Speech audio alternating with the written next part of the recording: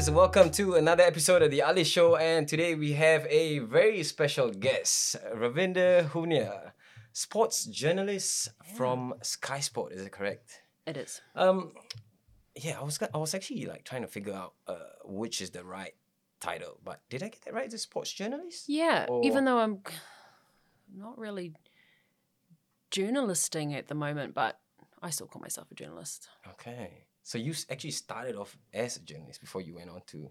Yeah. Oh, I okay. actually started as a librarian.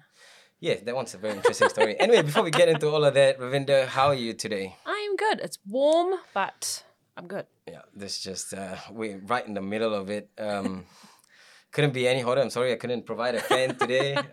But yeah, and we'll screw a little bit the audio as well. But anyway, Ravinder, for those who might not know who you are, could you give us a brief introduction about yourself? Yeah, my name is Ravinder Hunia, as you've stated. My mother's from Te Puke in the Bay of Plenty. My dad's from India. I've been a sports journalist for 6-ish years. I'm a mother of 3, happily married, and I don't know, that's about it.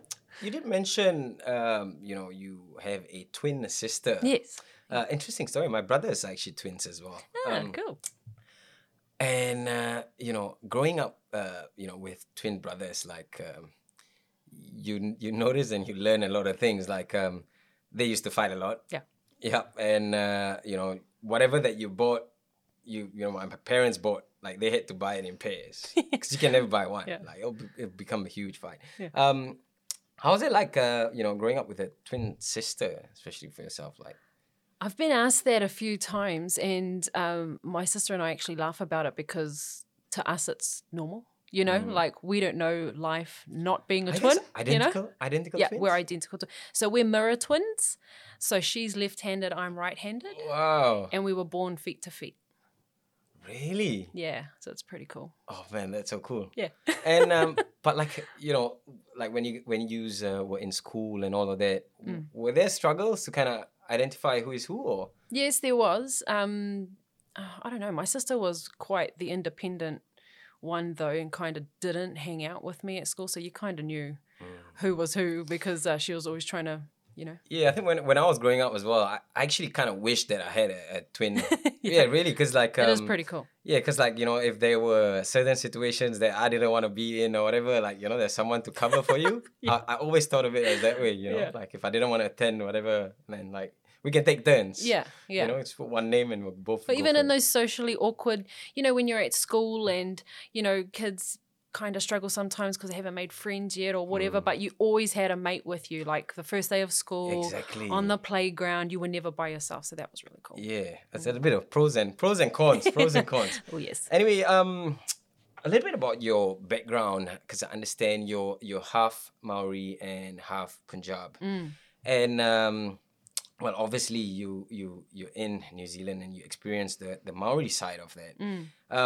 How much of your experience of like your Punjab heritage, or I understand you have not been to No.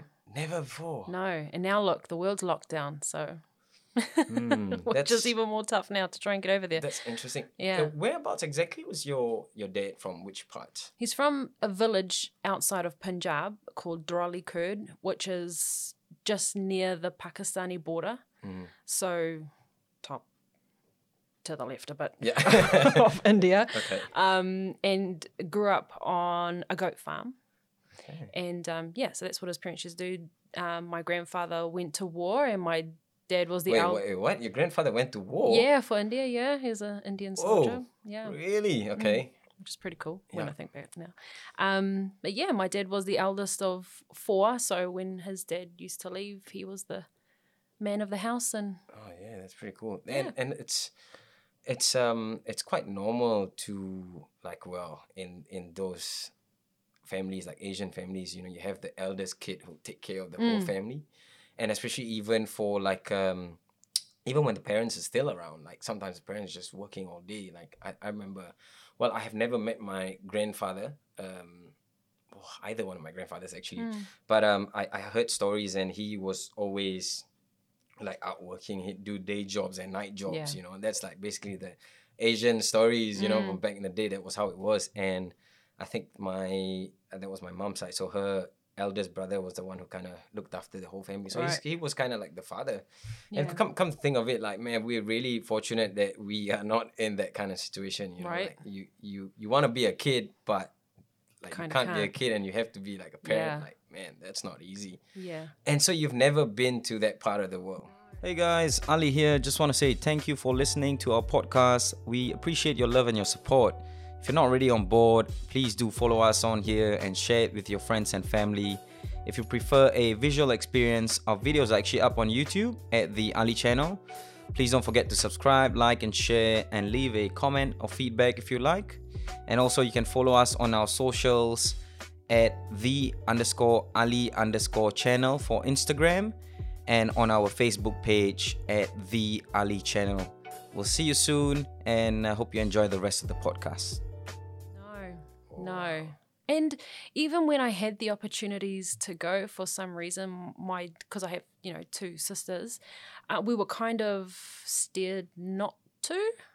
And I wonder why is my that? dad's so cryptic. Like, we even can't really get it out of him now. But I think a lot of it was because, my 2 sisters still aren't married. And at the time we were wanting to go, I wasn't married, and we were at an age where we should be married. So I think it kind of had something to do with that if you go there, like, this might happen, like, arrangements could be marriages. made. Oh my goodness. Those are not, I don't understand this, man, coming from Asian, I really, really, really don't understand this arranged marriage thing. I have nothing against it, but like, for me, I just don't agree with it. I don't know how people can do it. Like, and I've heard stories, and you haven't met this person and you wanna get married and you're gonna live with this person. Yeah. What if on the second day, like, first day, okay, maybe it's all smiles and laughs. Yeah.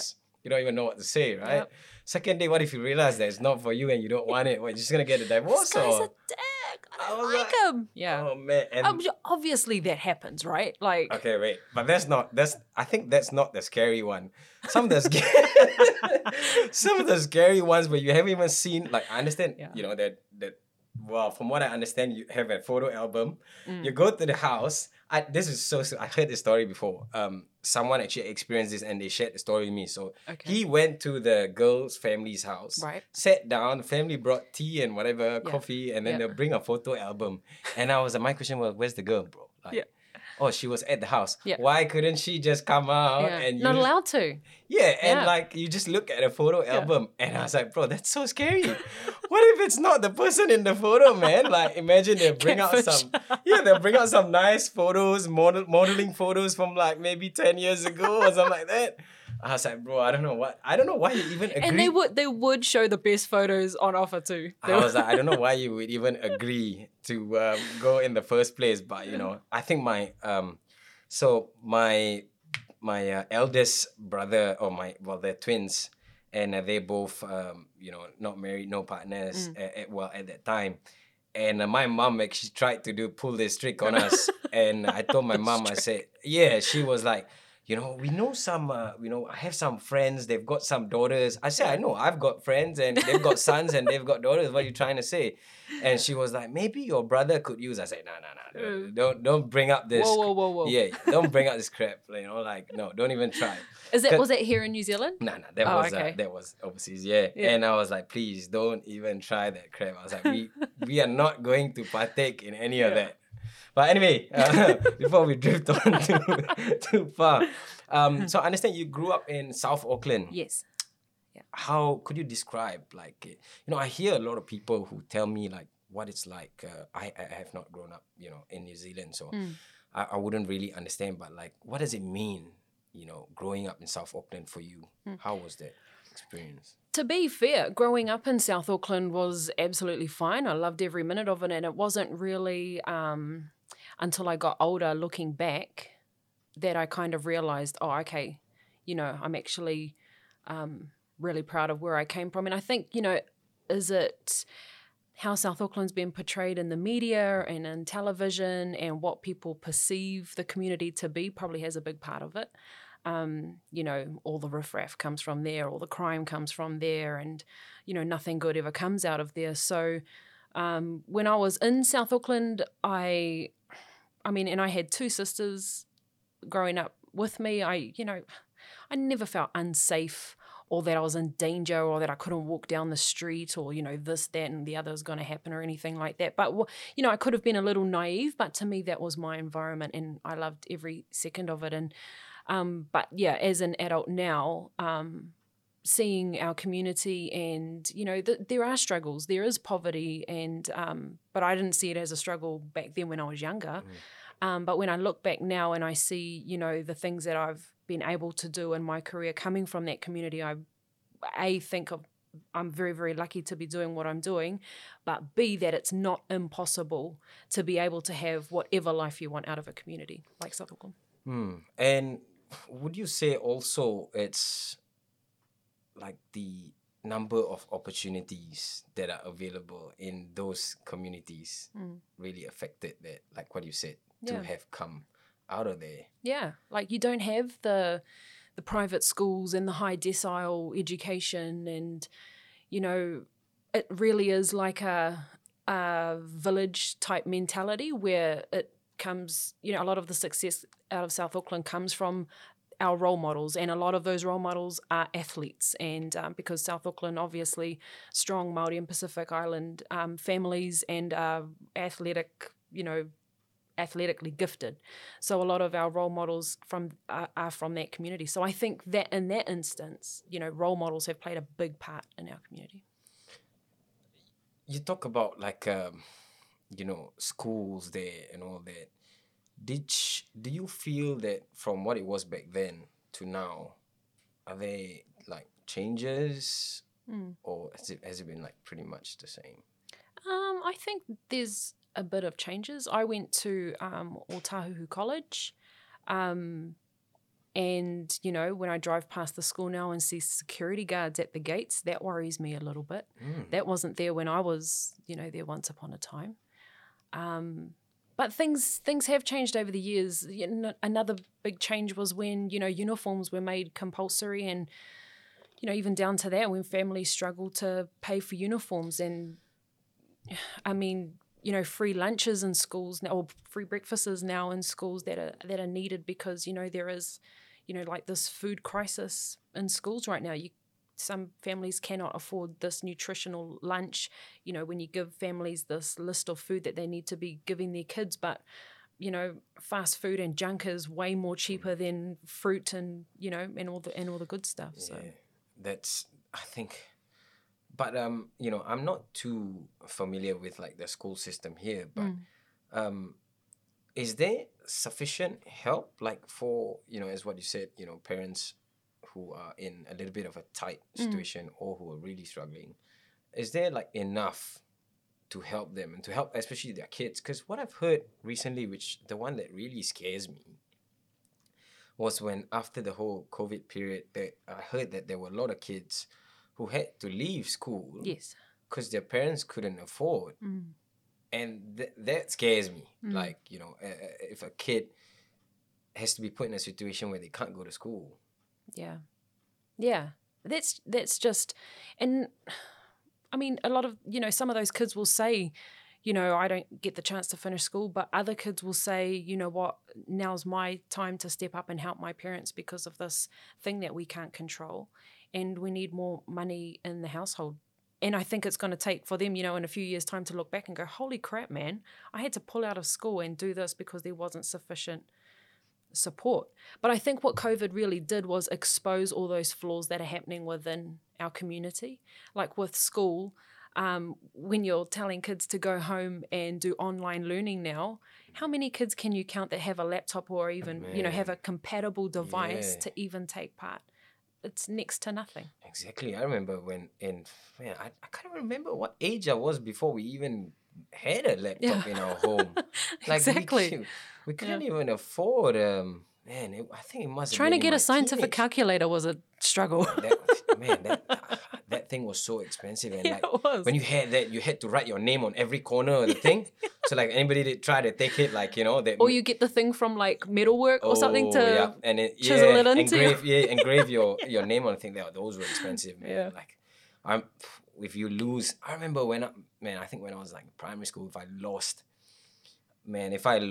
even like a pencil case, when I go home, like hiding's waiting for you when you get home, and like you look at the kids now and like man. They have stuff like phones at the age of 3 and 4, and it's crazy, eh? It's crazy. But I mean, well, there's pros and cons of that. I feel like there's whatever that advancements that come, you can use it in the right way or the wrong way, And well, in a way, I think I'm leaning towards technology. Like I feel they need to, like how back in the day when your parents be worried when you're not home and stuff like that. Yeah.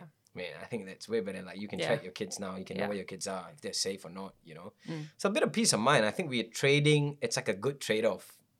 I feel so far, but I might be wrong. Millennial. Yeah. Anyway, jumping into sports journalist, Sky Sports. How did that whole thing come about? Tell us. And you mentioned a little bit about starting off as a librarian. Yeah. What's it? Librarian? Yep. Archive librarian. Archive librarian, yeah. So tell us. Yeah. So I was working as a case manager at Work and Income, and wanted a bit of a change. And a job at Māori Television came up to be an archive librarian. I kind of had no idea what that job was, but it was an opportunity for me to have a job involving sport, because I love sport. Was like, sorry, just to pause you there. When did the whole interest for sport come about? Like, were you heavily like involved in sports growing up and all that? No. Really? No. Then how did it? I don't know. Well, I think my husband has a lot to blame for it, because he was, when I met him, he was a huge, he was, training jiu-jitsu and big, massive rugby league fan and whatever. So when we were in a relationship, I had to watch it because that what he was into, doing, So I was into it. I was they already dragged you into it. Yeah. I mean, I was already into into netball and things like that. Not playing it, but a big fan of it and players and athletes and what have you. But when I was in early stages of our relationship and we were, watching all the sport, it kind of became like a second, this is our thing. This is just what we do. We watch sports and we cover them on and off, the field or court and things like that. So it kind of became this, you become quite passionate about certain teams and certain sports. So I was like, oh yeah, coming away from, because I've been doing community work for a while, it might be a nice change to do something that you're actually, kind of passionate about. And it'll be really cool to be paid to do it. So yeah.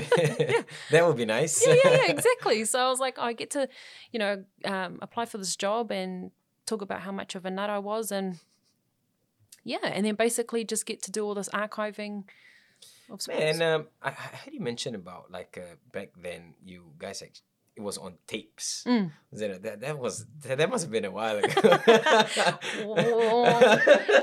You know what? To be fair, it's not too long ago, and to my understanding, some people are still using it.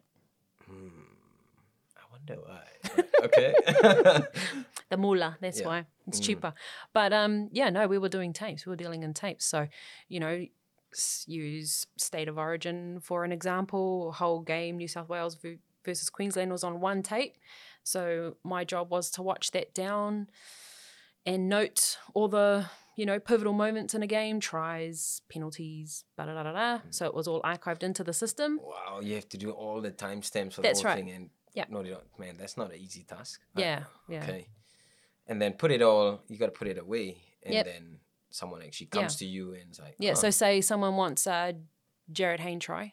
It's already in the system. We know what tape, at what time, blah, blah, blah. We can pick it out, pluck it, and put it into a story. Man, I imagine doing all that also helps you to develop a very good memory. That's it. Yeah, that's it too, because it's in your face. You're like, not only have you watched it, you've written it down. So, you kind of becoming this little encyclopedia. And from there, so doing that, right, and then understand you actually did some other stuff first before you moved into being a sports journalist. Yeah. And so how did that whole transition come about? So while I was while I was doing the archive librarian stuff, I did, this passion started to build that I wanted to be a journalist, and all the stuff that I was now learning as a librarian, I wanted to incorporate I wanted to start writing stories. I've always loved writing. I've loved, even at school, I loved English, weirdo, but loved it.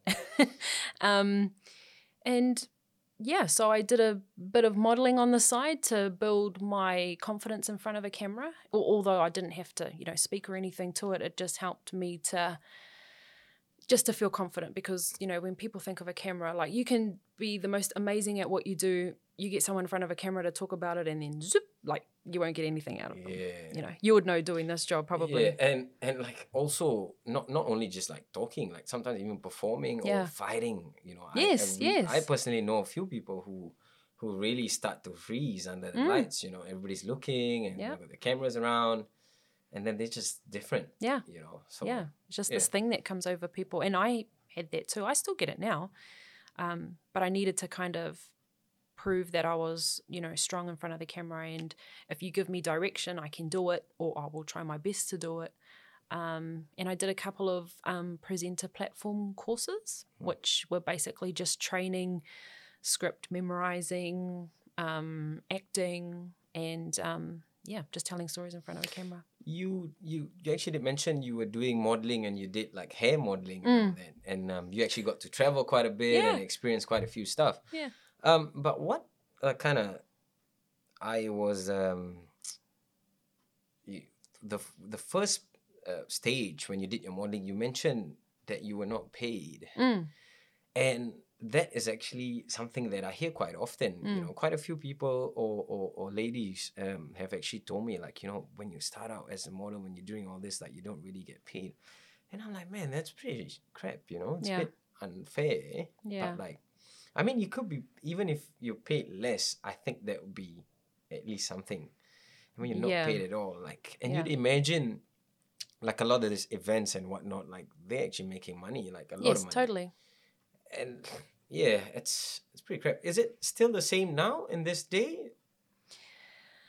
To my understanding, yeah, it is. And I mean, they do exploit the fact that girls want to break into an industry and want to make it big. And you will get like some images for your time. So like they'll send you like 3 photos that you don't get to choose from, for your time for doing it, and say, go on your way. But there was this one time where I had done a job, I won't name the company, and then I saw the photo in a magazine. Oh, okay. And I hadn't been paid for it. And I was like, dodgy fella. and now my photo's in a publication that I kind of... Not making anything. You know what I mean? Yeah. So they've obviously gotten something out of it, and I've done the work and, rented my hair to them that they shaved and coloured and whatnot, and didn't get anything. But, I mean, the experience was, I wouldn't say priceless, but the experience was great, and I got to meet, some awesome people and things like that. But there does need to be a bit of education for young women starting out in that industry. Yeah, exactly. For sure. And I think like one of the other things that I think about now is I feel like in this, so back then it was real hard to get like a camera, to get like someone who knows how to take photos. You've got to be like somebody, you know, back in those days, it was like, man, you got to be a real special person to hold a camera, shoot a video and all that crap. And nowadays you can just walk in a store and you can buy this and you can learn. And the best part about like YouTube, for example, like you can just learn how to do it, which is exactly what I did. I bought all this stuff and I was like, now you learn how to do it and you do it yourself, And I think I kind of hope that, people actually step up and do it themselves. You can't just expect people to change stuff for you if you don't want to do it yourself. Yeah, that's true. So like with access to all this stuff now and, knowledge, I would say, knowledge being more easily attainable. Can actually do it, and maybe just like a group of friends who are all models, and you guys just learn to do different things and do it yourself, and which is so cool. What was like I think one of the ones that I recently noticed was guys already in the industry who've had experience, and then they use their experience to get their own stuff and do their own things, which was really cool. I think the recent one that comes to mind was the brother Lance Savali, who he's the dancer. Who I'm sure you're aware of him, or you've Is heard of this him? The guy, he always has different colored hair. Hey guys, Ali here. Just want to say thank you for listening to our podcast. We appreciate your love and your support. If you're not already on board, please do follow us on here and share it with your friends and family. If you prefer a visual experience, our videos are actually up on YouTube at the Ali channel. Please don't forget to subscribe, like and share, and leave a comment or feedback if you like. And also you can follow us on our socials at the_Ali_channel for Instagram, and on our Facebook page at the Ali channel. We'll see you soon, and I hope you enjoy the rest of the podcast. Lance Savali, yep, he is a apparently now a very famous dancer. He dances for like Chris Brown. I have heard of him. Rihanna, Yes. And yes, local boy from Auckland, of Samoan heritage. And yeah, he was on that recent Savage, was it Savage or the Fenty show? Was it? Right. Yeah. Rihanna's. Yeah. Yeah. Was it on Prime? I think it was on Amazon Prime or something like that. Yeah, but. And he came back, and I just saw recently he helped one of the artists here to produce his music video. Cool. And he was like involved in the whole thing. He was I think if I'm not wrong, he was the producer. I might be wrong, but yeah, he was the producer. He helped all of that, and I was like, man, that's so cool. Yeah, like, that's he has awesome. all this knowledge, all this experience, and just to put it and help a brother out, from your home. Yeah. Like, that's so cool. And I hope that the other kind of struggle is, well, obviously there is a lot of money behind doing it for a big company. And, when you helping your mate and like someone who's not really there yet, like there's not big financial rewards for those stuff, and like for example, I don't want, like, we don't say names, but like, for example, what I'm doing here, like I'm not making, any money at all. And the thing is, I've come to understand that like, it's a big sacrifice for people to do those stuff. But it is. I think when you genuinely want to help other people, like, it's like karma. Yes. I actually spent. Are you big into believing, like, the I karma am. and all that stuff? Yeah. I actually spent quite a lot of time living in Bali. I used to live in Bali for a while, and when you mix with the people there, the locals there, and all that, like, and that was where I think I really learned like the value of karma, and how they're big into doing good and helping other people. Yeah. And it kind of comes back your way. But yeah, I think like, I feel like, if people go out and do that, like there'll always be something they'll get in return. Like, I mean, like what you said, with getting connections, building friendships, and, those experiences. But at the same time, I feel that people should be, especially when they're doing modeling like this, I feel that they should be compensated. Yeah, totally. Hopefully it will change in time. Yeah. But yeah, we can only see. So with, doing up to where you were, getting to being a sports journalist and all that, what are like some of your biggest highlights so far, or in that particular role? I've had a few. Like, Ooh. I find it, I say I've had a few because I feel so passionate about every story that I tell. Exactly. You know? I know what you mean. Yeah. Like, when you talk to somebody and you just, this conversation is very different to that conversation, but they're both awesome in their own right. Like, and it's hard to put a label on which one is kind of better. Like, I've had interviews stronger than others, or scandals or dramas bigger than others, but I still wouldn't put it on a measuring thing where, this was the highlight of my career. Like, the experiences are the highlights, probably more so than comparing the stories. Like, I was very fortunate to travel to the Cricket and Netball World Cup in 2019 for work, so that was cool because I got to, the experience was just amazing. I've never been to the other side of the world before, and yeah, I was gonna say, cool. doing this job that you do, you must be, paid to travel quite a bit. Well, not quite. I mean, through New Zealand, but not around the world. I mean, that was probably it. was that the only? Yeah. Oh, would you be open to like traveling overseas and all that? Oh yeah. I mean, and again, it depends what's happening and what I'm actually chasing. I'm a really big believer in like if I can't put 100% into something, if I'm not fully on board with it, then I'm not going to do it justice, because at the end of the day, you know, what I do is capturing, you know, a team, a coach, an athlete, you know, and a moment in time, you know, or, you know, it could be their biggest moment in their career or something like that. So if I know, and I know myself that I can tell that story the best, then I'm 100% invested. So it would depend. It would depend what I'm going over there for to do. Like, I mean, if they were like, oh, Ravinder, we're going to send you to Spain. And I'm like, yes. And then they're going to go, and it's for tiddlywinks. I'm like, ooh, you know? Yeah. Like, Spain would be amazing, but how am I the best person to do that job? Would it actually have an impact in your career, or would you say the magnitude of the story?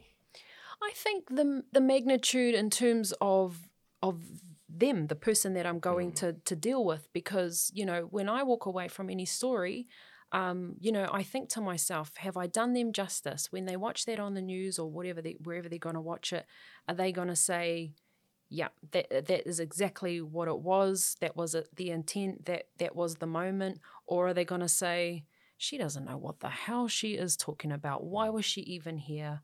Or, you know, like, but I know that if I go and talk to someone and I'm passionate about it, that hopefully they're very proud of the product. And like talking about, you know, like traveling and going away, how has it been for you? Like, you know, leaving behind your husband and your kids, being away for like, so far it's been like maybe days at a time, like it hasn't been like more than weeks or. Well, the trip to UK was a month. Oh yeah. 4 or 5 weeks. And how did you handle that? So the first week was great. Like I get there and I'm like, oh my God, I'm in London. This is amazing. But, you know, the novelty wears off, and it's lonely. You know, you're there by yourself, and you're like at a World Cup. You know, you have a TVNZ reporter there, you have a News Hub reporter there, and, you know, a couple of newspaper fringe guys there as well. But you're actually all there competing to tell the best story as well. So you're there together, but you're not, you know, like you're kind of keeping your cards close. So you can't really, it's not a social time. And it's not like you can go out and party and whatever, because you have to get up the next morning, the next day, go to Lord's cricket ground, watch the next game and report and do it all over again. So yeah, I would want to say, like, it must be very competitive, because you're all, well, you got to have like a variety of stuff to talk about as well, because and I want to say, like, I don't know what the environment is like. I've never experienced it, but like I would imagine it's quite stressful. Everybody's fighting for the mic. Yeah. You know, who gets the mic first? Who gets the juiciest question? Yeah. And if you even get the mic at all. Yeah, exactly. That's like, so how do you, in that environment, how do you like handle all that? Or how do you make sure that you have like, okay, now we've got like 50 over people. Yeah. How do you ensure that you've traveled there or you've went there and you get the mic and you get to ask your question? Yeah, so the first thing, the one big thing that I took away from that experience was, because obviously there was times where I didn't get the mic, and I was actually in a room with 200 other journalists from all around the world, and I put my hand up and they come around with a mic and you get to ask your question. But, you know, there's a lot of times they either didn't give me the mic or said, yep, you're next. But old mate next to me wants to ask 5 questions, and because he's a big, you know, BBC or whatever guy, he can just carry on and then time's up and then that's it kind of thing. But what I learned from that was, before I go into those situations again, and I've done it ever since, is building rapport with the media people themselves, letting them know you're there, letting them know who you're with, letting them know what your intention is for that press conference, and trying to befriend them. Yeah, like, I was gonna say, you always have to have connections with the people who call the shots when you go to these places. Yeah. And I was gonna say, like, you want to make friends with the person who's walking around with the mic. Yeah. No, but then even that person, they have to go where they're told to go. Yeah, so even if I go find the big boss and like make yourself known. Yeah. here's a cup of tea. Say, hey, look, and a hi. biscuit. You give the handshake Yeah. and you squeeze it a little bit. You got to remember my name. Yeah. Man, I imagine that's a pretty tough, being in that whole media. It's a very rough kind of environment. Everybody's like, like what you said, like you're all smiling to each other and all that, but it's like a dog eat dog And environment. because I'm over there, obviously, I was still a rookie, and cricket is not my Man, forte. they just chucked you in the deep Yeah. end. Well, but because I was the netball reporter, Okay. but because they couldn't send 2 reporters to England, I had to cover the cricket and the netball, they were back to back. So that's why I was there for so long. Why was to couldn't cover. they send 2 people? Money. Don't want to spend the money. But in that moment, though, I kind of thought, I'm here with all these cricket heads, and when Virat Kohli walked into the room, like, I don't play cricket, or I'm not a big cricket specialist, but my dad's Punjabi, and cricket has always been on in our house growing up, and he is like, oh. So when he walked in the room, I was like, am I going to ask Virat a question? Because I'm just blown away that he's in the room. Like, what do you call it when a celebrity walks in? Starstruck? Yeah, starstruck. Yeah. I was starstruck when he walked in the room, and I felt like such a dick. I was like, I'm supposed to be there, all professional, get ready to ask him a question, and I didn't. I didn't even try. It takes a while to warm up. Like, right? Yeah, yeah. So I saw him like 2-3 times, and I saw him in Manchester kind of lose his wig a bit when he was out in the semi-final against New Zealand. So I was like, oh yeah, I can ask him a question now. Okay, he's a bit human now. Okay, yeah, I can talk to him now. He's got a temper and on at him. the back of your mind, you're thinking, man, if I ask the wrong question, my dad is gonna be on me. Yes, and I was thinking that. And that punishment is gonna go on for years. Oh no. No, he was fine as long as I bought him the shirt. So. And the signature as well, the autograph. There wasn't an autograph. No. I didn't have a Vivid on me, but he got a polo. But at least, now next time you take the item and the Sharpie as well. Don't like forget this that. crazy fan and look totally uncool to the other reporters. Yeah, but I know, I completely understand that, and sometimes it's a bit funny. You have friends or mates and like, hey, can you help me get this signature like that? And Yeah, like, I get that all the time. I'm like, I'm not gonna get all the signature for you, man. If you want it, go get it yourself. But sometimes you have very good friends, and it's quite hard to say no. Yeah, But yeah. you'll find. But some of the athletes you deal with, they're the ones that are cool like that and won't even think twice to do it for you. Yeah, they'll just do it. But there are others you're just like, nope, Man, not doing that. For me personally, like, I don't know. I feel I'll be like quite annoyed if people kept coming up to you and asking you to sign this and sign that and take photos and whatnot. But do you get that? Like, being on TV, people obviously see you and we talk about Sky Sport. You have a lot of viewers. Yeah. What are the numbers like? No, I'm just kidding. Good question. But you guys have a lot of viewers and all that. Like, do you get that? Like when you walk around in public and people say, "Hey, that's that lady from Sky. She's the No. Nah. I get like Not yet. I get like people going Oh, okay. like that, Familiar. but not yeah, I'm not a rock star. So. Not yet. Soon, maybe. How long have you been like in front of the camera? You'd say. In front of the camera since 2016. 4 years and a bit. Ish. Yeah, I think usually like it'll take like maybe a couple more years and more people start Household to recognize you. Yeah, hopefully, who knows, eh? I think that's the other one as well. Like, because Sky is not, it's not like the main channels. Or was that, what do you call it here? Free Live? to air or Free to air TV. So, but the premium subscribers know who you are. So that's not too bad. Like what? Okay. Talking about that, obviously we talk about the highlights, all the rainbows and sparkles and all that. And I want to ask, like, what are the challenges, man? Like, what has been the toughest challenges for you being in that industry or this job that you're doing? Well, it's funny you ask that because when I look at your shirt, CKB, I think of MMA, and I've been trying to front foot this sport in particular in broadcast, for longer than I've been on TV or I've actually been a reporter. Trying to push those sports, which back then was out of the box sports. So now it's slowly starting to make its way mainstream, but it was getting those sports the airtime and the recognition. That's probably the biggest challenge that I've ever tried to, like, it is hilarious to think that once upon a time I was fighting to do a story about Izzy. Wow, really? Yeah.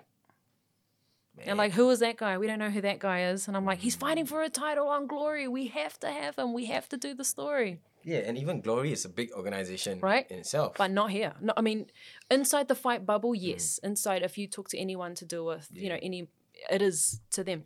But not to, old mate living in Mainstream, the country or whatever, So that's been a big, big, big struggle.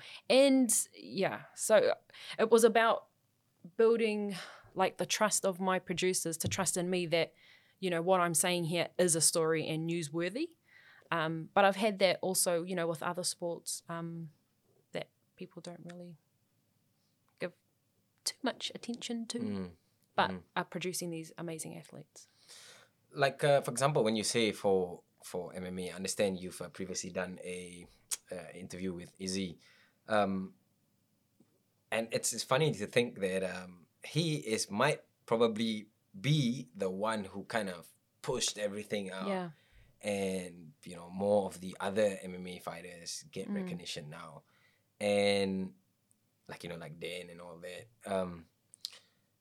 Like, it's the other one that, man, I don't know if I should talk about this, but okay. Anyway, since we got into it, the other one that kind of, pissed me off a little bit. And, some people might not want to say, but it's, with this whole quarantine and, this booking and all this, good stuff that's going on, okay? And we have, fighters who are going abroad to compete on the world stage, carrying the New Zealand flags. Yeah. And what annoys me a little bit is these people are not getting help from the relevant parties or maybe people in government to kind of help to process and facilitate. And, I don't want to say that they need to be given like real special treatment and all that, but, you have some of the other organized sports organizations that have things made a lot easier for them. Yeah. Man, they practically don't have to do anything, like, and so, like, for me, when I look at, like, for example, the recent one would be coaches being not able to go to corner their fighters. Well, that really got to me because, like, imagine now you train the whole team of the All Blacks and then, we can't get enough spaces in quarantine. So 5 of you are going and playing for the rest of us. Like, that doesn't work. That would never happen. And that's what kind of gets to me now is why is there not people from the government or from places or chairs of power who are trying to help facilitate for the boys or the girls who going away to fight, for their coaches and all that. Like, I'm not saying they give them free stuff, like they'll pay and they'll still do it, but just help to facilitate this, There's a few things that need to be taken into consideration on behalf of these guys is that they've been representing New Zealand for many years now.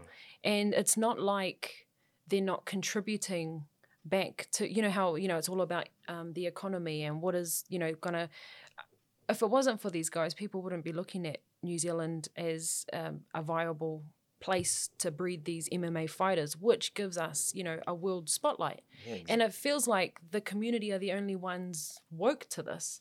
And that when people like Izzy do stand up and say, we are doing these things for our country on this stage and we get no recognition, but that comes back, to, I have to say quite carefully, but it comes back to organizations like mine that, when we set a tone, that although they might not be, away fighting on Fight Island right now, that the sport doesn't just stop and fall over. Exactly. That it is a full-time job, it is a full-time gig, and they are traveling on behalf of our country. And that, with the virus changing, the bar has been changing with it. So, I mean, I don't know. It's bloody. Yeah, and like, you know what I mean? City kickbox, when people talk city kickboxing now, like from around the world, they know. It's from Auckland, New Zealand, best MMA gym in the world. Yeah. In the world. And Yeah. like, how is it our own country is not supporting our athletes who are going Mm. and who have built this or got the gym to the standard that it is, Yeah. put New Zealand on the map, not just the gym, but like the whole country on the map. And the country is not doing anything to help these fellas. Because they aren't going away to go on holiday. They're leaving here to go to work, you know? This is their job. And they're leaving here. It's an employment thing. I mean, imagine if Izzy was told, oh, you can go, but you can't come back in the country for 2 months. And, you know... Which is what Dan's It's doing situation right now. is right now.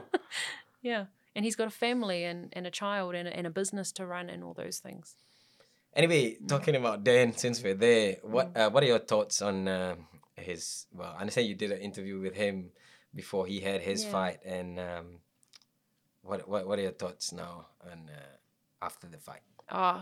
So watching the fight, I'll start there. I just thought, oh mate, I felt horrible for him. That is 100% not the result that he would want to have and against that opponent. But at the same time, it's the fight game, you know, and anything can happen in the fight game. It's, you know, you have a 50% chance when you walk into the octagon, and Dan is well aware of that could be a possibility, that could happen. But I'll admit, when he left his gloves in there, I was really, really worried. And I was like, Dan, no. Do not go anywhere near the microphone. Walk Stay away from Walk the microphone. I saw like, you know, unfortunately that wasn't the result. And like we were watching with the boys from the gym. We all at, you know, one of the boys' place, we were all watching. And like when that happened, everybody was just quiet. Like, just silence. Yeah. Like, we couldn't say anything, and we were all just jammed. Like we literally was like jammed for like a minute or two. Like, nobody said nothing. It was quiet. And man, I just like, I didn't know what to say. And then when I saw him like starting to take out his gloves, I was like, please, no. Yeah. Do not say anything, man. Like, you know, because that's take your gloves off and take them with you. That's a very emotional, I mean, it's a very emotional moment. Like high pressure, high stress. I mean, obviously you'd be disappointed like the fight got stopped.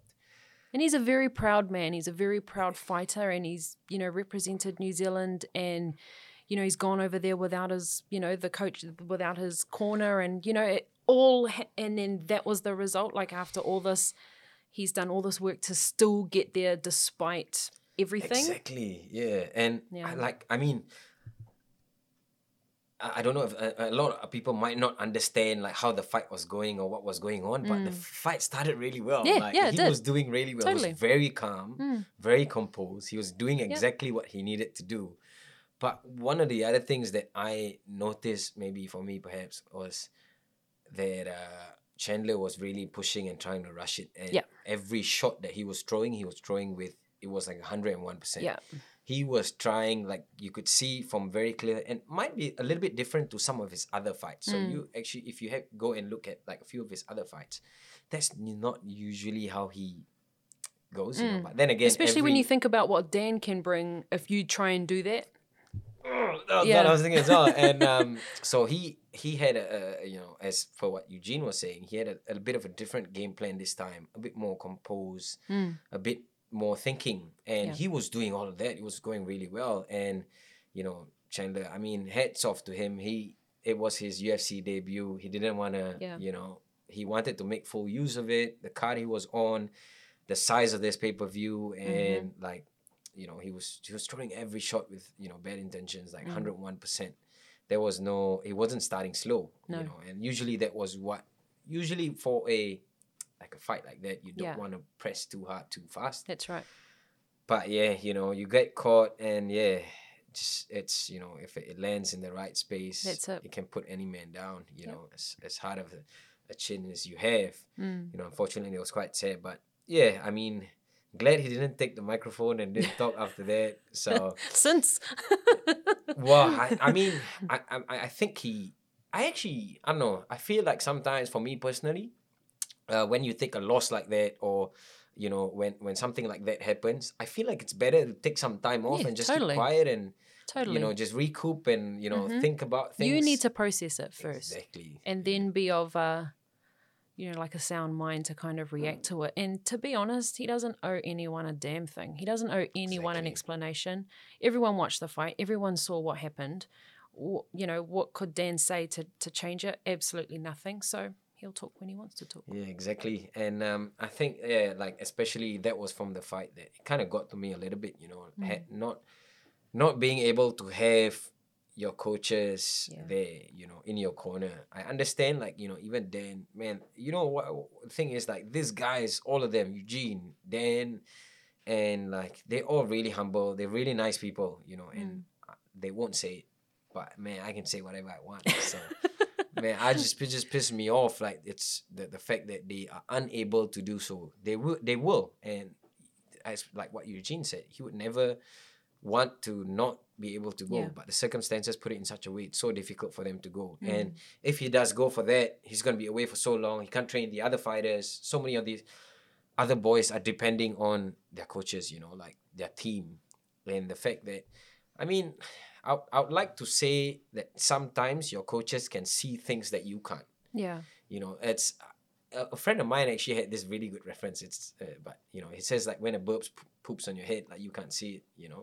Someone, what I mean? Like, that's a really like layman explanation. But this friend of mine, he used to say this to me when things were happening, or that's what he would say to me. And I really, when that whole thing happened, that just came back to me, and I was like, man, it's so true. Like, if you had someone, man, obviously as intelligent as Eugene Behrman, this guy probably sees things 3 steps ahead of other people. Yep. Some of the big thoughts that was in my head was like, man, I felt that Eugene could have seen what he was trying to do, and possibly, at least given him some form of a word, some words or whatever, their code words or whatever they use to kind of alert him, hey, look, this guy is trying to set this up. Man, that really got to me. Because it's different. I mean, you can go to a fight. I mean, here I am talking like I'm a UFC fighter, but you can go to a fight, with the best plan.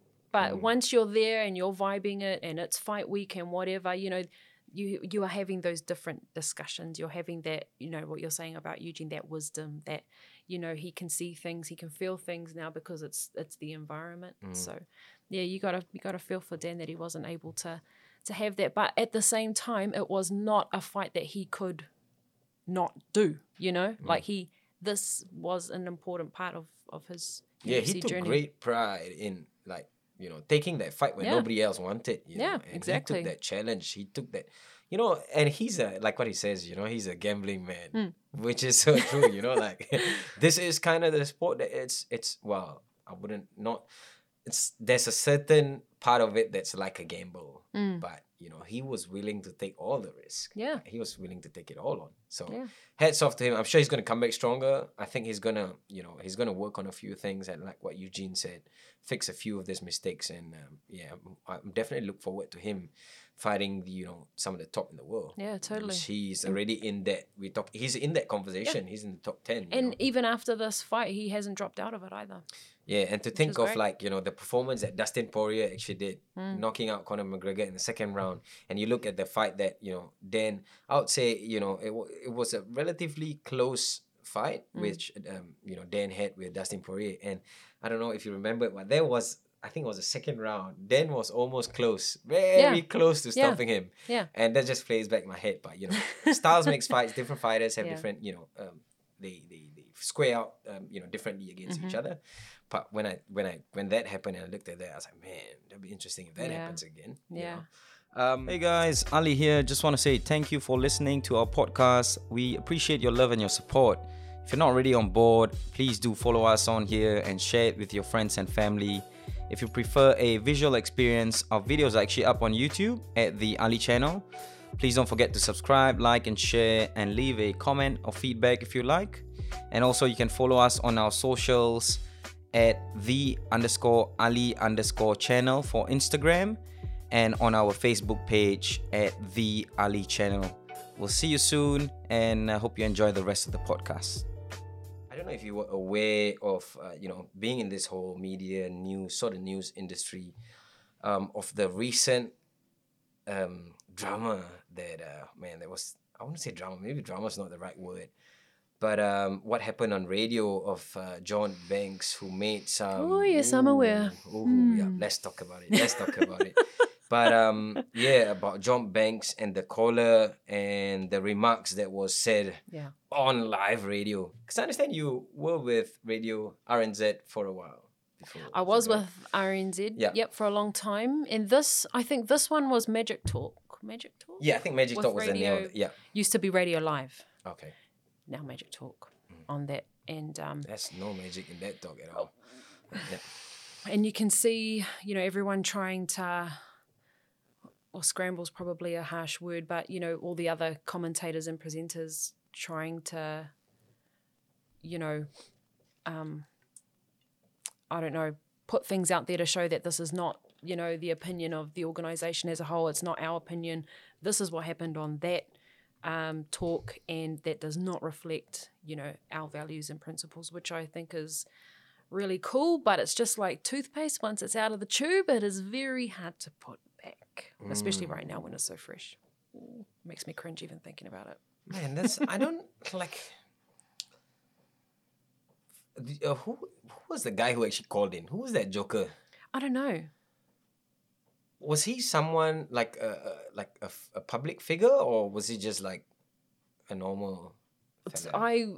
I understood it to be a caller, Just like someone. a random caller? Yeah. Yeah. But yeah, anyway, I was thinking, like, if that was a guy who was in a pub, fuck, man, what the?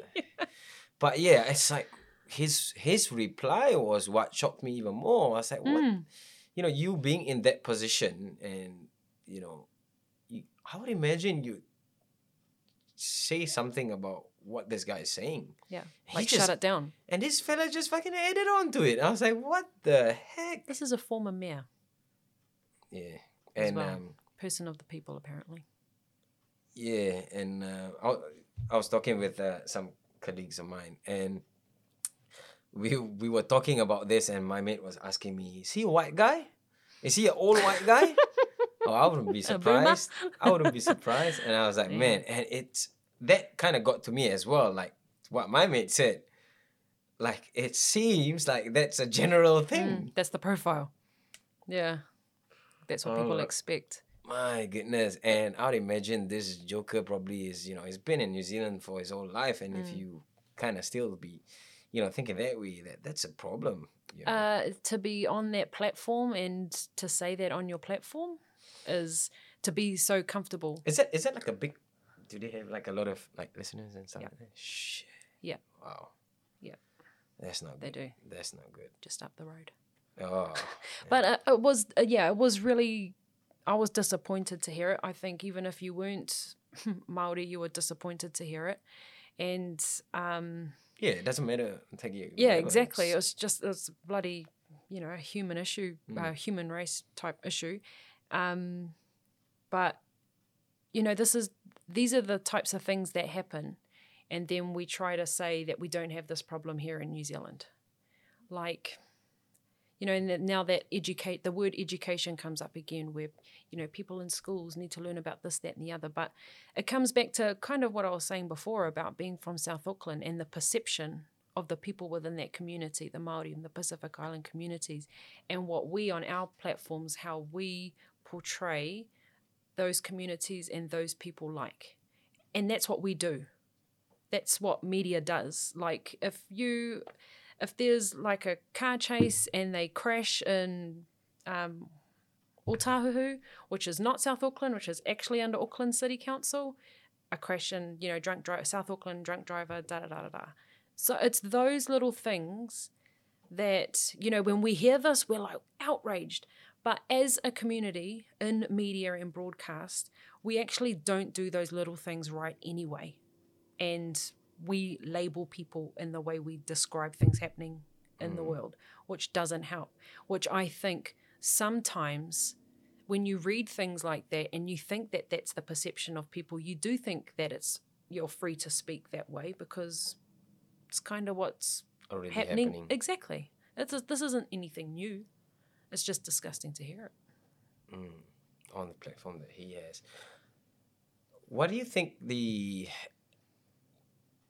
realistically, is there anything that's gonna happen to him? Like, is he gonna be cut off radio, or are they still gonna have him? He like, has there? been cut from what I Oh, he has understand. Yeah, he's been Okay. pulled off the air. But I don't know. Like I said, that toothpaste thing, that's really hard to...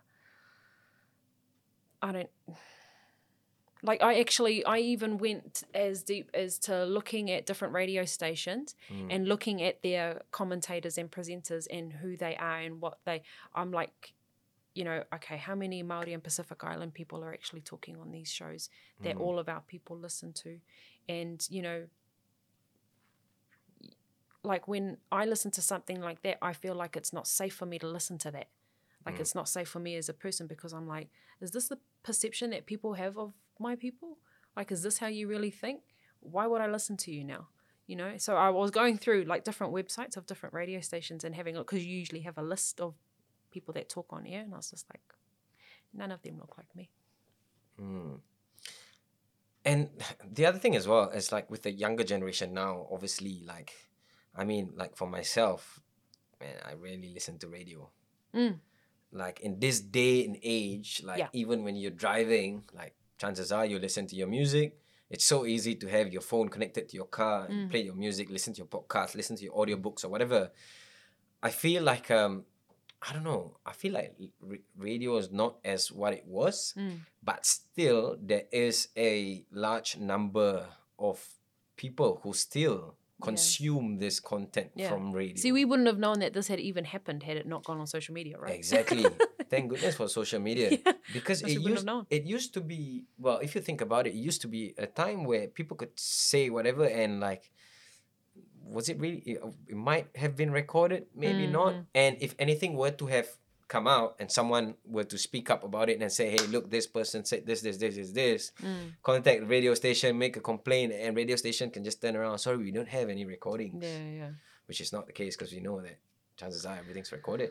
But they can just turn around and say, sorry, we don't have it. And, damage control, there's been a damage control there, But now, like, once it's recorded, can't run away, like, it's there. Yeah. Man, but man, I'm glad to hear. I didn't know the follow up of what happened to that guy, but to my understanding, I'm not sure of anything. Oh, we might be wrong. Okay. Of anything, I'm pretty much guarantee he's not going to be. He won't be back on air, but chances are, but at the same time, thank goodness they got rid of that fella. Yeah, it's and like it makes you a little bit worried as well. Like, if this guy said this now and it was recorded and shared, I'm just thinking of all the other, I don't know how many years or however long this guy's been on, and the ideas or the types of conversation that he has pushed out, and kind of like when you, like for example, when you listen to radio like every day, after a period of time, you feel like you build a connection with this person when you've never spoke to this person before. I totally agree with that. And you tend to align your, well, it depends, not all, but you tend to align your ideologies, in the same kind of views as this person. Yeah. And I just get worried, like, man, this guy has probably influenced a lot of people to think and act in this way. Yeah. When people are free to talk and share their ideas and interact with listeners or viewers or whatnot, like what we're doing right now, you can't really escape who you are and your values and beliefs, and you kind of put it all out there for all to bear, for it to bear. And when, like, you think you know them, because you actually do, that these people are talking to you every day about, what they've seen, what they've heard, what they've experienced, what they think about it.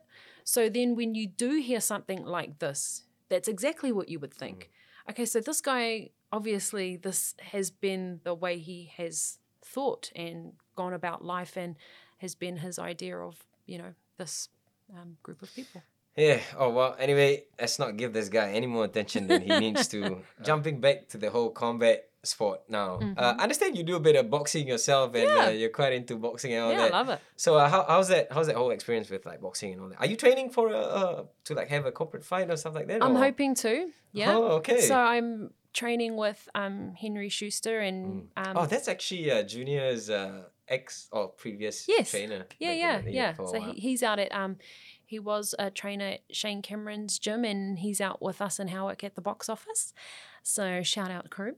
But yeah, no, we're trying to get a little team together. Well, the gym's trying to get a little team together to have a look at some corporate fights this year and get the gym humming and the level of boxing up a bit. But yeah, it's awesome. How do you feel like you obviously being in the position where you are, like, you don't want to sustain too many injuries to them.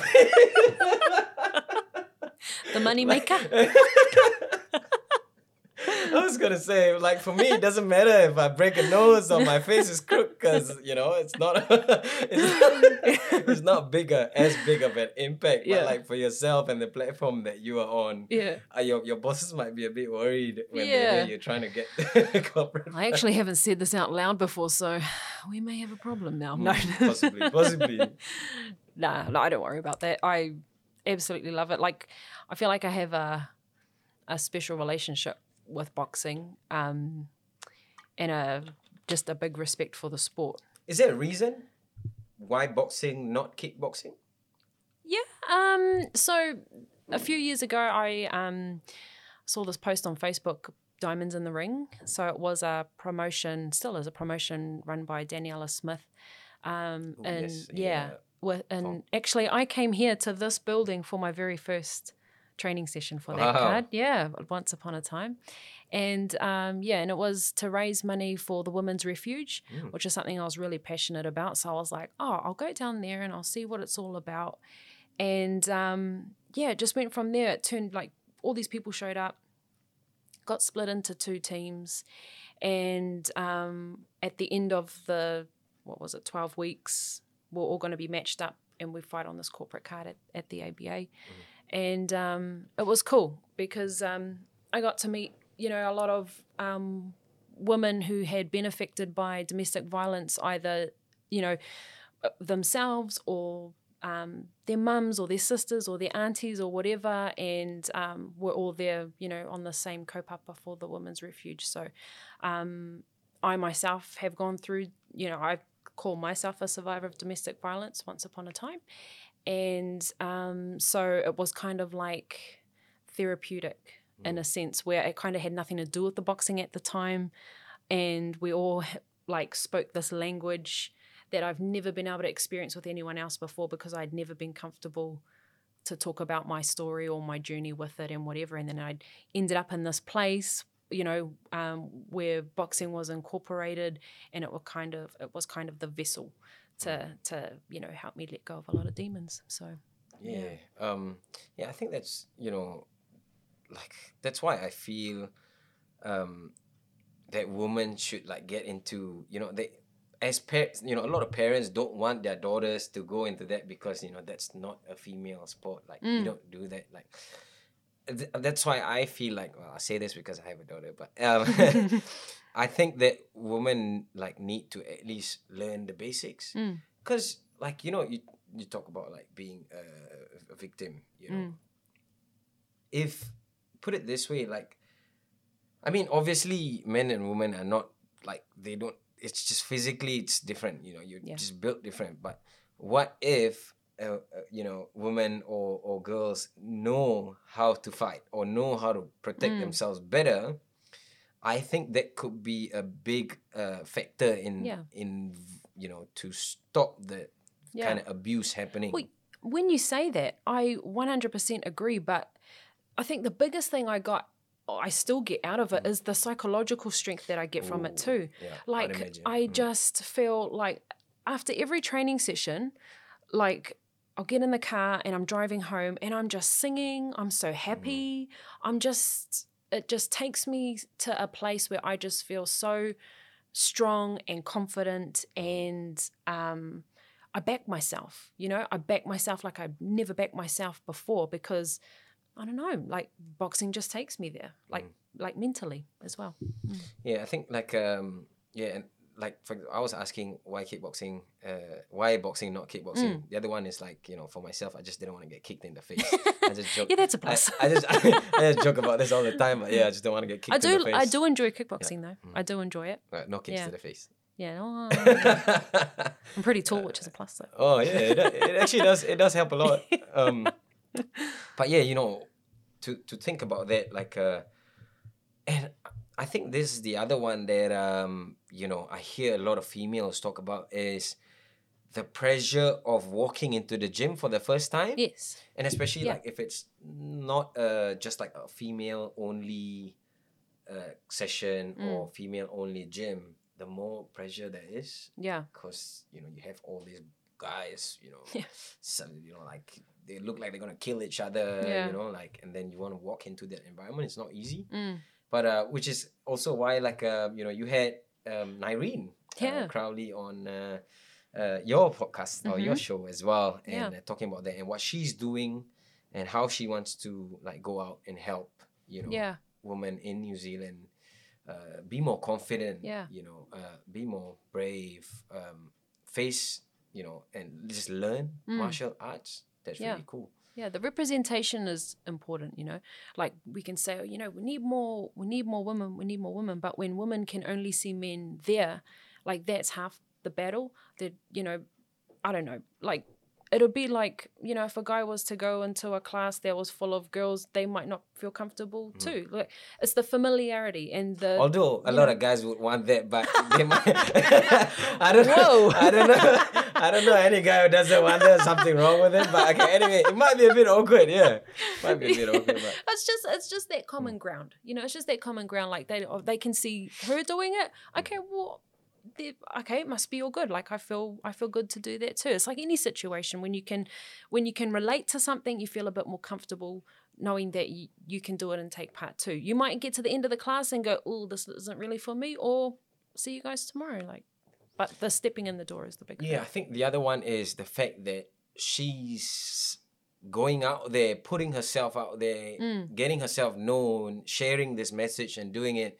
Because I feel like that's what's a little bit lacking here. Like, you have all these incredible women around New Zealand who are doing like big stuff for combat sports. But I also feel like they're not coming out as much. Man, there's a lot of struggles. It's not easy. It's hard itself being a female combat athlete. I look at it sometimes and I understand. Like, I was having a very long talk with Gina G the other day, and we were talking about a lot of this stuff.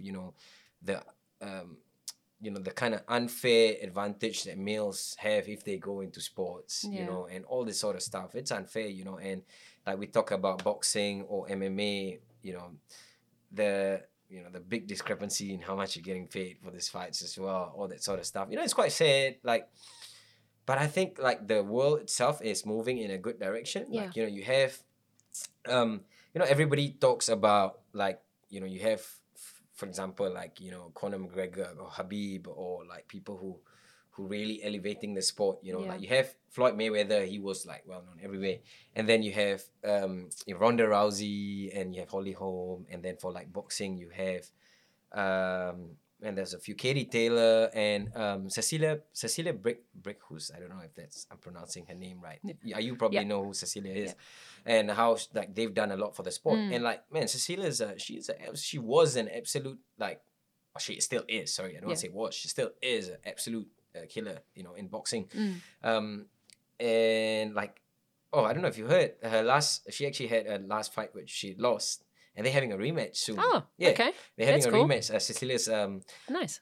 The post-fight interview, she actually was leading towards the direction of retirement. That's why I say it's very dangerous to talk after you get lost. So she was leaning towards that direction, and she was saying like, no, she's happy that this man, I forgot her name. I think it's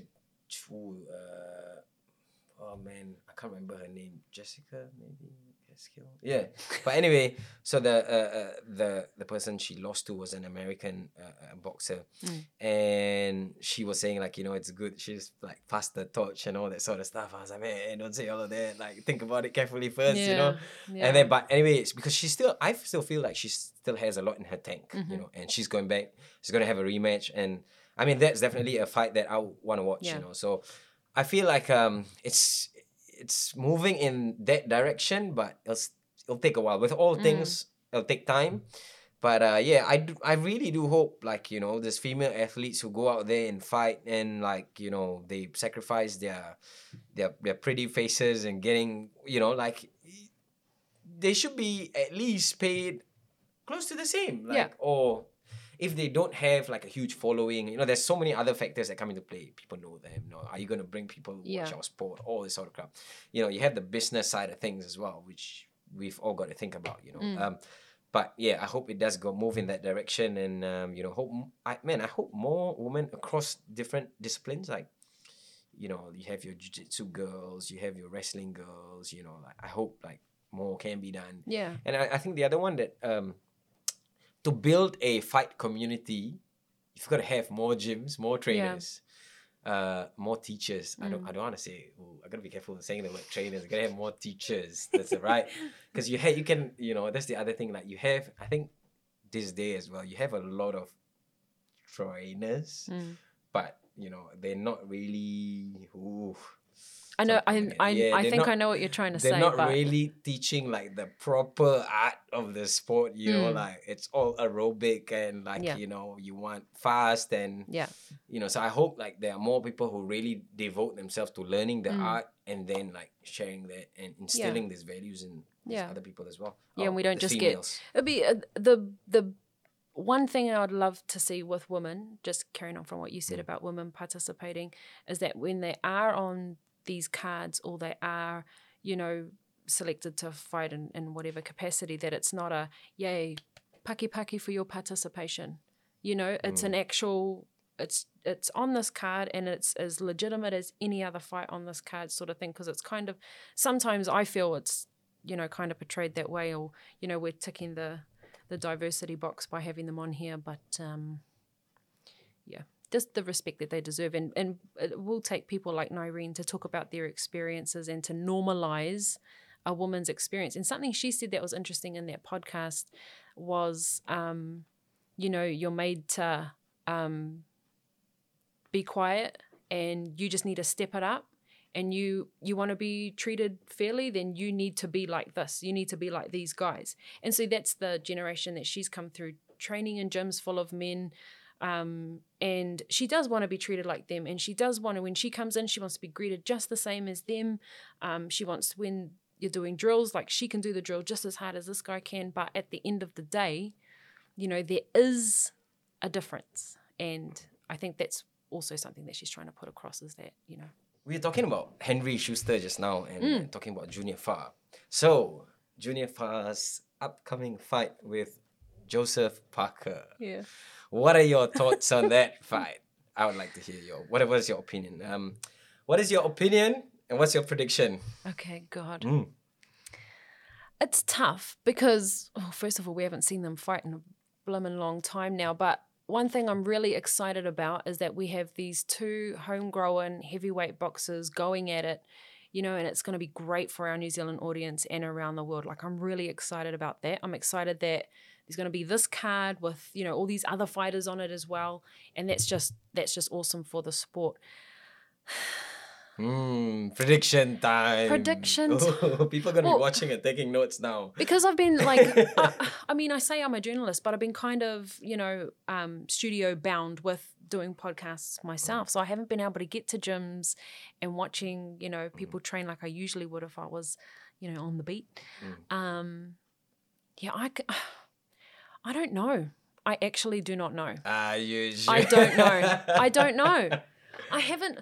Okay, who are you leaning towards? Let's just put it there. Who are you leaning I'm towards? sitting at CKB and you're asking me. There's a bit of pressure there. I'm not going to make it at the door. Gina's actually coming in a while now. I'm just kidding. And here he is. No, but actually, he might be coming in a while. Oh my God, stop. Okay, who are you leaning towards? Like, who do you think might be able to pull it off? I think both of them can pull it off. I honestly think that.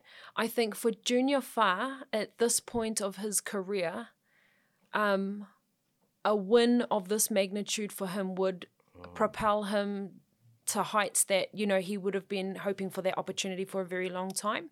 And, you know, a quality win against Joseph Parker, who has held the belt before, is that fight. Like, and if he can do that, like have the,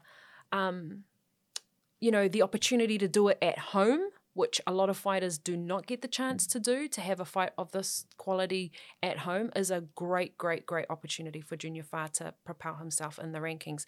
For Joseph Parker, in my opinion, I feel he needs to win this fight because of where he currently lies in the rankings and, you know, his kind of results over his last few fights, and to stay relevant in the division and to get the fights that he wants to get, he needs a good win under his belt. Yeah, he's in a bit of a tight spot, eh? It's a funny situation for him, isn't it? Like, You know, with You know? the first the loss to AJ, and then the loss to Dylan White, and then he went on to have 2 wins. But the 2 wins that he's had were, I would say, maybe the quality of the opponents. This is it. The you know, yeah, the standard is not as high as what it was the 2 fights before that. And yeah, he's in a bit of a tight spot, but and also like for Junior, yes, like what you said, you know, this would be, which I believe and I'm fully confident that he can pull off a good performance. Yeah. Because I feel like it's kind of like the thing where they always you know, he's like the underdog, you know, going into this, especially, you know, and I can't blame people for thinking that way. Yeah. Because, you know, Joseph Parker was really smart in promoting himself in and out of the ring. You know, with like especially, I think one of the ones that I've actually had a few mates who talked to me about his videos he did when he was in quarantine, which is really funny, and it was, you know, it catches, entertaining, catches your attention, and people find, oh, who's this guy? Oh, is he a heavyweight boxer? Oh man, and then they're like people who don't even know about boxing or heavyweight boxing, and to have brought that attention, you know, that was good. And like, yeah, if, like, you know, like you said, if Junior Fa does pull this off, which, you know, we are confident that he will. Yeah. And pressure's on you, Junior. But you know, he'll put himself in a very good position. Yeah, and exactly. I don't know if you know this, but he used to actually spar with like the GB boxing team with AJ and all of that. I did read that somewhere actually. Yeah. Yeah. He which is amazing. Yeah, he did spend some time in the UK, you know, training and sparring with the likes of you know, AJ, and then I think Joe Joyce, and yeah, so it's not like he well. hasn't been in front of that quality boxer before, right? Man, I tell you what, the thing is, like, Junior, and maybe that's the other like Junior, he used to be a very quiet boy.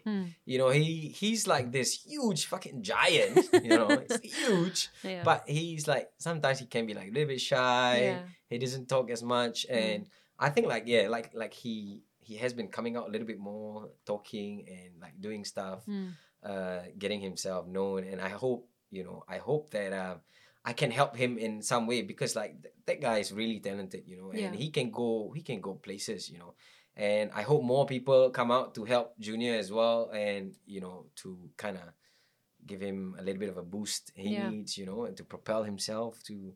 But yeah, he's paired with, you know, some of the best in the world, you know, and he's fought with Alexander Usyk as well, which was a really tough fight, I feel.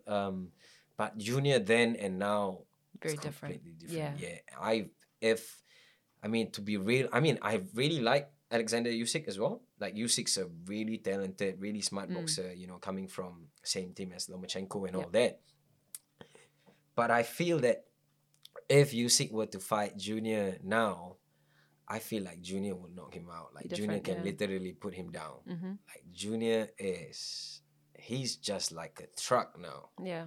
There's no playing around with that guy. And I think one comment that Eugene made at their press conference, I don't know if you heard, is he was saying he said a few things. Eugene was trying to stir the pot a little bit, you know. But, he stirred that pot, all right. And that's what Eugene does.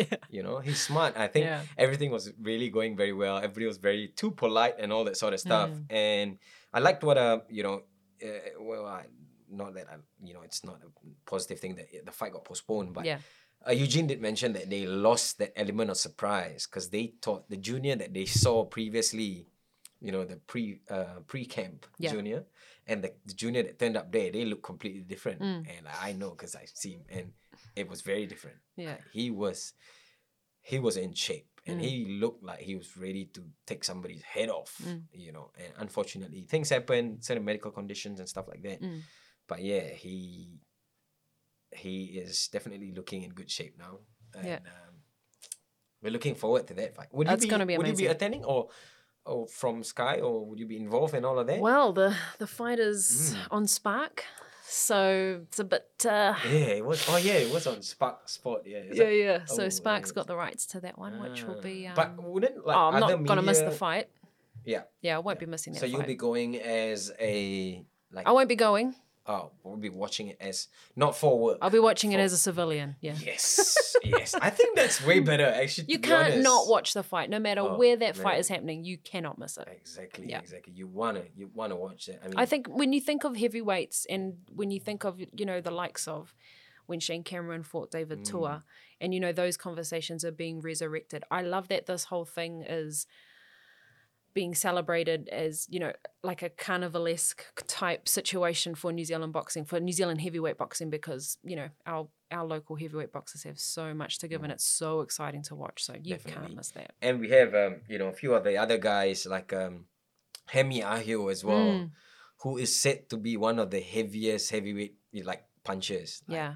you know, you talk I to can't wait to Israel. finally see him You back. talk to Israel, and Israel says that Hemi punches hard, and you know what I mean. Like, and Yeah. you ask Junior, and Junior would say that Hemi punches hard. He's not like a huge guy, Yeah. but that, and I don't know if you've seen before one of Hemi Ahio's previous fight. Like, he fought this huge dude. Like, this dude was like 3 times the size of Hemi. And I was like, man, but anyway, Hemi punches hard. And I think that's another name that people need to be more aware of. Yeah. Or aware of again. Yeah. You know, he was a big name there for a little while and kind of came away, but it's exciting to see him come back and see what he's went got. quiet a little bit. And then, Yeah. but yeah, man, I hope that he gets, like after this fight here in New Zealand, he gets presented with more bigger names on the world stage, and he can really show you know, what he's capable of. Yeah. And you know, you have guys like Panuve Helu as well, who is like he's not like a real tall guy, but this guy is like you know those toys where you kind of turn Wind and them up? and it winds them up, and there's like, it just has so much power. Yeah. This guy he looks small, but he's got a lot of power. Yeah. And you know, you talk to some of the heavyweight boxers here, and they'll tell you that, you know, Panuve Helu's another guy to look out as well. So that's really interesting. We're really excited for that. We're only like a month away. It was just February 27. Yeah. So that's really close. Yeah, definitely looking forward to that one. Do we know how much they're charging for that fight on Spark Sport? Was it 1 million. Oh. I have no idea. $60, $70. Was it for pay-per-view? Was it $60, $70 or? I don't know. I haven't. Yeah, Looked it's into pretty that. interesting. I'll try to remember, and I might put the link in the video. Start putting your dollars away now. Yeah. I might put the link in the video or just some information on that, because I'd like to let people know how they can watch it, where they can watch it. But one of the other things that I feel like needs to have something done is this pay-per-view price that I'm struggling a little bit with. You know, like I mean, we can't afford it, but doesn't mean that everybody else can. Yeah. And I think like average, you know, we're talking about average, it costs around $50-$60 for a fight, which is not really the cheapest. Yeah, it's expensive.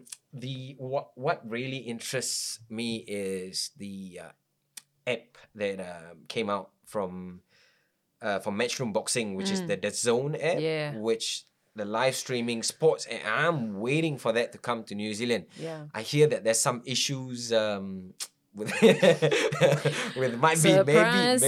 maybe the organization that you work with, but there might be some issues with getting the zone in the country. But man, like, I want to pay $10 a month and watch all this stuff. You know? If you know, how do I say it without getting in trouble? I mean, if the competition's there, you know, then you'll probably see a difference. But I think it's just a matter of time. It's just a matter of time. We're going to squeeze out all this, you know, people who are really charging an arm and a leg, you know, like, you know, how Netflix, like, we look at Netflix story with Blockbuster. UFC is a little bit different because theirs is exclusive. So they have their own, you have the Fight Pass and then you have the pay-per-view price from the Fight Pass. But one of the things that I think, man, really upset me, really upset, right? Because Air your grievances. This is the bought place. the pay-per-view for the AJ and Andy Ruiz 2 on Sky Sport. And then I think I'm getting a growl. I bought the the Fury Wilder 2 as well on Sky Sport. And I paid, you had to pay like the $40 or $50 or whatever it was. Yeah. And the fight was only on the platform for like 48 hours. Yeah. And like, I think it was like, I didn't know that, right? I didn't. So like a week later from the fight, you're still buzzing and it's like, man, I want to watch the fight again. Log in and what do you mean? It's not there. It's only there for 48 hours? Like, what do you mean? I paid the price. Yeah.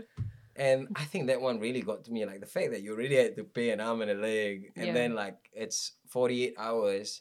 I struggle. Like in a way, I feel like they're encouraging like all these illegal streamers and people who are recording this stuff. They're going to record it. They're going to put it online. Like, why would you encourage, you're not encouraging, but like what you're doing is kind of pushing people in that direction. Yeah. And that's why like you have a lot of fights, boxing fights especially, that end up on YouTube. Yeah. Wow.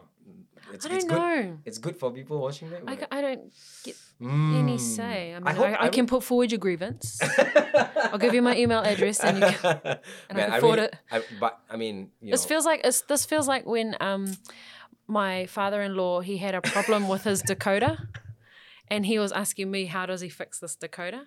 And my dad was actually ringing me and asking me, why can't I get this subscription to this? And I'm just, I don't know.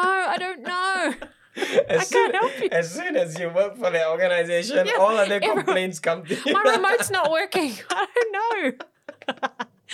Oh, you get that all the time, I'd imagine. Oh, well. Anyway,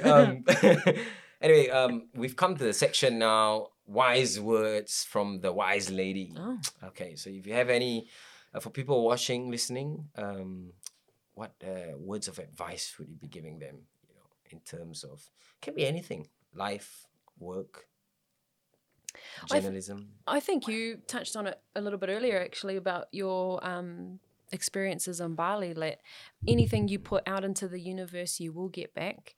I've always been a person who will follow anything. If I'm passionate about it, then that's the thing that I will chase. And even if it feels unattainable, if you keep at it, it will happen for you. You just have to believe in yourself and your worth. That's very good advice. So I hope you guys listen to that. Yeah, take that advice with you. Ravinder, what's your future plans? Do you have anything in the works outside of what, the amazing things that you're already doing? Are you working towards some other stuff? Anything that, you can share exclusively on this? Exclusively? Yeah. I don't know. That stinks because I got nothing cool to say. I'm exclusively lame. No. I don't know. I'm hoping to get in the ring this year. That's something I haven't said out loud before. Yes. So I'm hoping that I get to work with the crew at the box office, try and get ready, just get fitter and fitter and sharper. So hopefully I get to do that. Let us know when you are fighting. I'll definitely be coming there to support. I'll be at the corner. I'll be the guy who just shouts random advice. Hey, no, move your head. 1, 3, 1, 3, 2, no, I won't do that. No. I'll just watch. I won't be cool. Appreciate it. I'll let the promoters know. Yeah. What's out? I'm hoping to. I think the biggest goal that I do have is that I don't know how I'm going to do it, but I'm really passionate about what I do, the audience that I have to tell it to, like stories from my community, stories about women. Definitely keep pushing our fight sport and the community forward in a direction that we can all as New Zealanders be really, really proud of. But I want to carry on doing that, but I do want to recruit me a little army Oh. to normalize this, when people go, oh, Ravinder's the girl that does these stories. I don't want it to be Ravinder does these stories. I want it to be these people do these stories. So I want to, try and encourage more of this. Talking about that, sorry, just about boxing and all that. Are your daughters or your children involved in combat sports or? My sons train at Papa Toi Toi Boxing Gym with Grant and Mosi Amatangi, who I think has just left that gym now in pursuit of Australia. But my boys are doing that casually with school as well. And my daughter is, she was doing jiu-jitsu with her dad, but now is right into touching netball, so not really into the combat sport I think that netball actually takes up quite a bit of your time as well, the training. It's not as easy. I think that's the one that people think it's easy. Like, man, you idea. I get more injuries in netball than I ever had training in boxing or any martial arts. Considering you get hit in the face. Right? Yeah, that's pretty weird, eh? But maybe I'll wear a mouth guard to netball. I don't know. Possibly. Yeah. Oh, that's pretty cool. When you say that, like building this team, is it like with the work that you're currently doing, or you want to do this outside of the organization? To be fair, wherever the wind may take me, I just, when a door opens, I just decide to walk through it, and hopefully I just get to a place where I have other people just as passionate as I am about these kinds of stories. That's pretty cool. Yeah. Oh, well, anyway, before we go, do you have any shout outs? You want to say anything to anyone? Your very loyal and supportive husband who's here with us as well. Hey! Who's actually sitting behind the camera. But, making sure I don't land a minute. Who's supported you throughout the whole journey, I understand. He has. No, my husband's my number one fan. And everyone needs a boss Hunia in their life because you can't do this alone. It's too bloody hard and time consuming. What's his phone number? We might borrow it. You can put it in the comments below. Put it in the comments below. No, don't do that.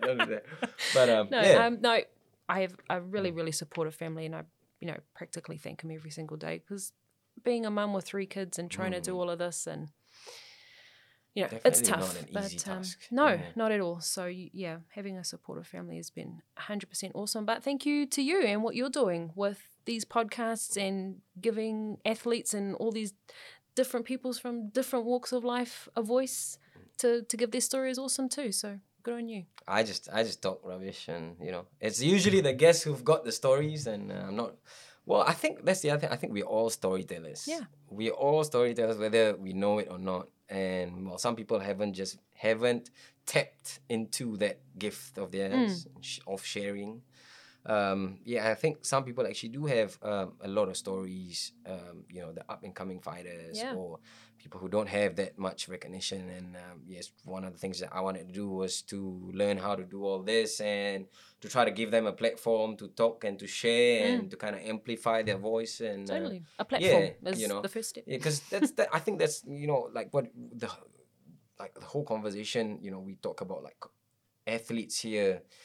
Is nobody gives them especially in combat sports, like nobody really gives them the attention. Like nobody wants to cover their story. There are people. I'm not saying it's nobody. There are people who want to do it, but maybe they are bosses, or they might not have the funds or the resources. Or it's podcasts like this that can educate people about the sport, because I think a lot of the time, especially in my industry, journalists don't cover it because they just don't know about it. Exactly. That's why you'll have 100 people covering rugby because they know how to play rugby and they know the rules and they know the people. But with MMA, it's uncharted territory.